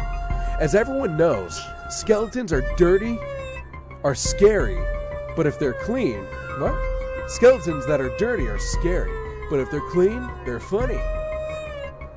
This is funny and not scary, you say out loud. Unfortunately, this causes the skeleton to get extremely pissed off. Time to fight. Great, you've gone and done it now. You've offended the skeleton. What a stupid move on your part. He begins to kick your ass with his bony feet and hands. It hurts your body and face badly. Pick a move to fight back. Shall we high kick, little fist punch, headbutt, or give it a tender kiss on the forehead? Let's Undertale this bitch. Give it a tender kiss on the forehead. All right. Your attack is extremely unaffected because you didn't hit the button right. Not sure how you did that, but here we are. The skeleton kicks you and you lose a shitload of hit points. You are doing poorly. Here comes another attack. Maybe you can do a defensive move. Would you like to do a reversal, counterattack, parry, or start crying but pretend like you're not crying to look tough for your boys? I think we should probably start crying but pretend we're not crying to look tough for our boys. Nope. The skeleton continues kicking your ass. Actually, it seems like he's kicking it even better now that he knows your fighting style. You know, because you attempted that counterattack. You have no choice but to do what you call a heavy attack. Would you like to ask him nicely to stop? Politely but firmly ask him to stop kicking your ass? Telekinesis? Or cry even harder and punch a wall because you have trouble dealing with your emotions? Switch it up. Let's go with telekinesis this time. The skeleton pauses for a moment after you begged him to stop. Maybe it worked? Nah, he was just charging up to shoot you with a fireball. But actually it doesn't hurt too bad. Quick, while he's not attacking, you have time to bust out one of your special moves. What you gonna use? Aggressive vape tricks? Kylie Jenner lip challenge? Osteoporosis? Or looking in the mirror and calling yourself a fucking idiot? You know the answer to this. We gotta do aggressive vape tricks. You could say something like, here comes a fucking compound fracture, if you were smart like me. But you're so dumb, you say something like, time to skelebrate. You say your bad catchphrase and wind up for your attack, but the skeleton straight up shoots you with a gun. The bullet causes you to go falling down the stairs, ass over noggin. You land on the floor with a thud. The skeleton laughs a classic skeleton laugh where only his jaw goes up and down. The bad news is your pride is hurt, and also your brain hurts due to the internal bleeding. The good news is the sound of the skeleton kicking your ass combined with you falling down the stairs turns out to be one of the greatest drum beats you've ever heard. You've got another piece of your beat. The secondary good news is you will probably die soon from the hemorrhaging. Alright, down to the basement we go, if you know what I mean. Down in the dark, old basement, you see two equally scary rooms, which is frightening. But if they're anything like the rest of this werewolf house experience, they will also be very cool and buzzworthy, which is exciting. You do a big smile. What will you pick as your next thing? Go deeper into the basement, or go into the deep, dingy basement room? Let's go into the dingy basement room first. Sitting on the floor in the middle of the room is a VR headset. Wow, could this get even more interactive and fun, you think? And unfortunately, the answer is, yes, of course, dumbass. Pop that bad boy right on your greasy face. Whoa, you are now an incredibly immersive world. Before you was a werewolf house so realistic, it almost feels like you were there. Plus your hands are wolf hands, which is fine. You are oddly compelled to explore further. Why don't you go inside? This VR experience is incredible. It's like you actually are exploring the real-life werewolf house in reality, but virtually. The tables look good, actually. This world is yours to explore. The options are endless. You can truly do anything you want. Look to the left or look to the right. Let's look to the right. God damn it. Whoops. Shit. Dang it. Ah, crap. Shoot. That's not good. Ooh boy, yeah, you messed up. Not good at all. This is getting very bad. You should probably take off the headset now. You take off the headset as engulfed in nature's gamer fuel. Fire! You really fucked up extremely badly on this one. The good news is the fire sputtering out of the dying headset makes a pretty sick synth line for your beat. Alright, last one. We're going deeper into the basement. You walk down a dank and dingy corridor only to come across a lab packed completely to the brim with science. It's so much science, you can't believe it, which is surprising because you have a master's in microbiology from Brown, in addition to your homemade DJ credentials. You hear a big growl, and from behind a piece of science comes Dr. Frankenstein's friend and co-worker, the Monster. You're frozen with fear as the monster stomps towards you. His growls become almost deafening. The shading on his legs look really good. Your entire shitty life flashes before your eyes as Dr. Frankenstein's personal project, the monster, lurches forward, surely to do a huge punch on you. You look around, trying to find something to defend yourself with. Luckily, there are lots of fun ways and funny items just lying around the Frankenstein's monster's friend's lab. Click on stuff to add or remove it from your inventory. Level 5 elf boots plus 3 handsomeness. Dab ring gives player the ability to do dab on them with extreme prejudice. That cool guy's jacket from Drive. Forget his name, but he was handsome and he killed people. Just a straight up gun. They've all been added to the inventory. You ready? You get ready to use all your items to fight him, but then wait. Flowers? Maybe Dr. Frankenstein's ultimate creation of the monster is a gentle giant after all. Unfortunately, due to your upbringing, you have a hard time accepting affection. It pains you to do so, but you have no choice but to respond the only way you know how. With violence. This is definitely Ian. I appreciate also that Vance says he can lead by my choices, my experience of adventure. Guess I wear my heart on my sleeve. You don't feel great about it, but you smash that whole lab and all the science in it. The monster isn't even really mad. He's just shocked and wondering why you're destroying his home.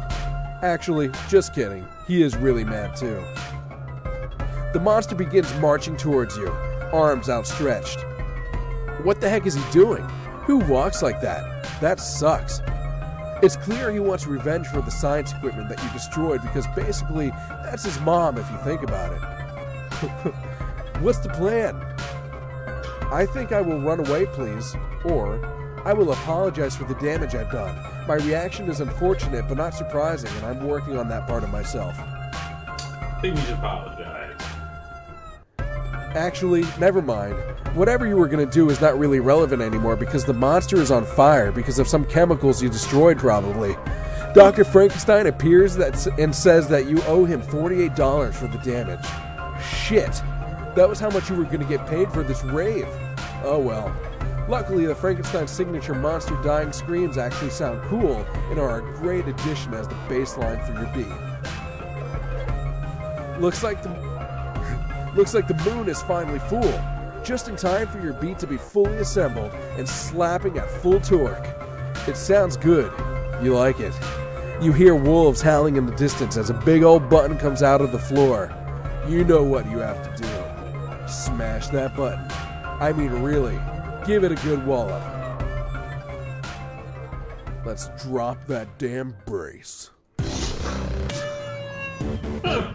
You drop the bass and you drop the bass and before you can say Skrillex featuring Diplo, you are surrounded by a bunch of terrifying monsters. Not pictured are other monsters like mummies and pumpkin heads galore. The monsters have transformed into werewolves because of the moon. No time to explain how this works. They want to rave. Now. Damn, this party is going nuts. The werewolves are all EDMing extremely hard. They are extremely horny for dancing. I mean, your beat is good and all, but this seems like a little much. The energy in this room builds and you start to feel weird. Okay guys, let's try and tone it down a bit. Come on. As the werewolf frenzy and the music gets crazier, you are becoming even more consumed with the strange feeling. It's extremely scary, but also you have to take a moment to check and confirm that, yes, you are having a huge amount of fun clicking around in this interactive experience. You look down at your hands and, what the heck? They are electricity. You are becoming pure dubstep energy. You guys, I'm serious. You need to cool it. Guys, I said relax. As you are mesmerized by the monster jamborees in front of you, you realize that when you were struck by lightning, you weren't just hit by the lightning, you were bit by it. And here in the werewolf house, we all know that anytime you get bit by a thing, you become it. No. Why would you need to have been Why would that need to have been established earlier? It's fine. Now that the moon is full, your transformation is complete. You have become pure energy. You are the werewolf house beat. The werewolves keep dancing, and then suddenly you are hit with the second twist, which is that as a pure energy form, you get sucked into the computer and are trapped in the internet. You flash back to all the cool shit you just did.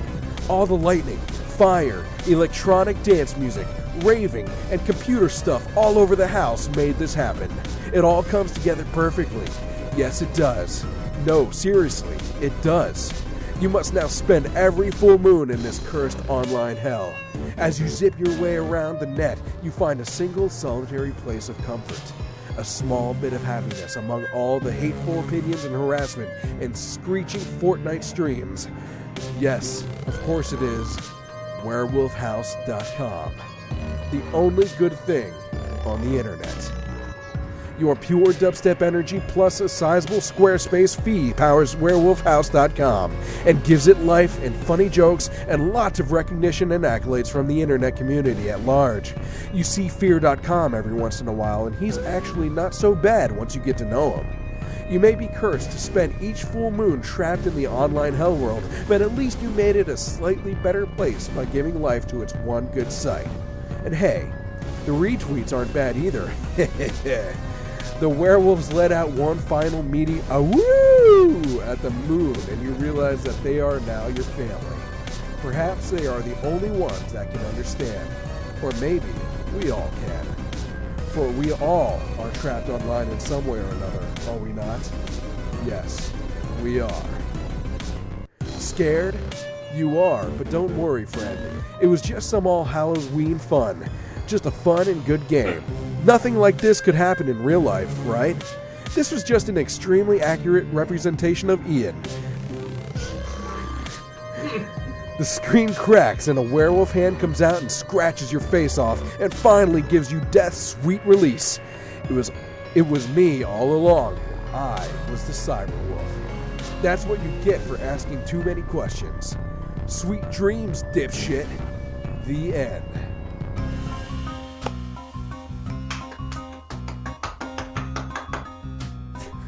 Hamlet by Indie Game Riot. The work of fucking art. Welcome, Dr. Brony. Glad you joined us there. So that was Werewolf House Synthesizers by Andy Thing. You can find it on itch.io for free. And that was the unusual free fun thing. Since we couldn't find gameplay, I did it myself. So, you know, hooray. And there it is. So that was probably the longest free fun I've ever done because I read through the whole game. Hopefully that wasn't boring. Actually, I don't know. Oh, I was absolutely fixated. I was having fun. Rippling with dubstep energy. That was a story all about Ian, as we've established. Oh man. All right. Well, hope you enjoyed free fun. Unfortunately, is now the end of the show. Let us know in the comments below what horror games that you like. We're actually gonna have a horror game probably for Peep Show next week because there were 2 Peep Shows I was gonna put in that I wanted to put into this one, but we can only do one. But the next one's so good that I think we're just gonna do another horror game next week for Peep Show. But you shall be surprised if you haven't heard it yet. Anyway, if you like what we do and you want to help us out, you can do so by here on Twitch. You can subscribe to us, especially if you have a Twitch Prime account or whatever that is. You get one free subscription that you can give to us. That's really helpful and appreciated.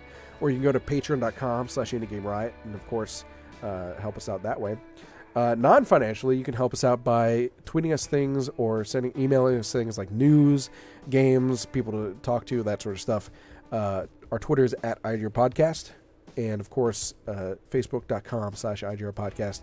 And email is contact@IndieGameRiot.com. You can also check us out on Discord. We want to keep growing the Discord community, so check out the Discord links in the description below or here on the stream below.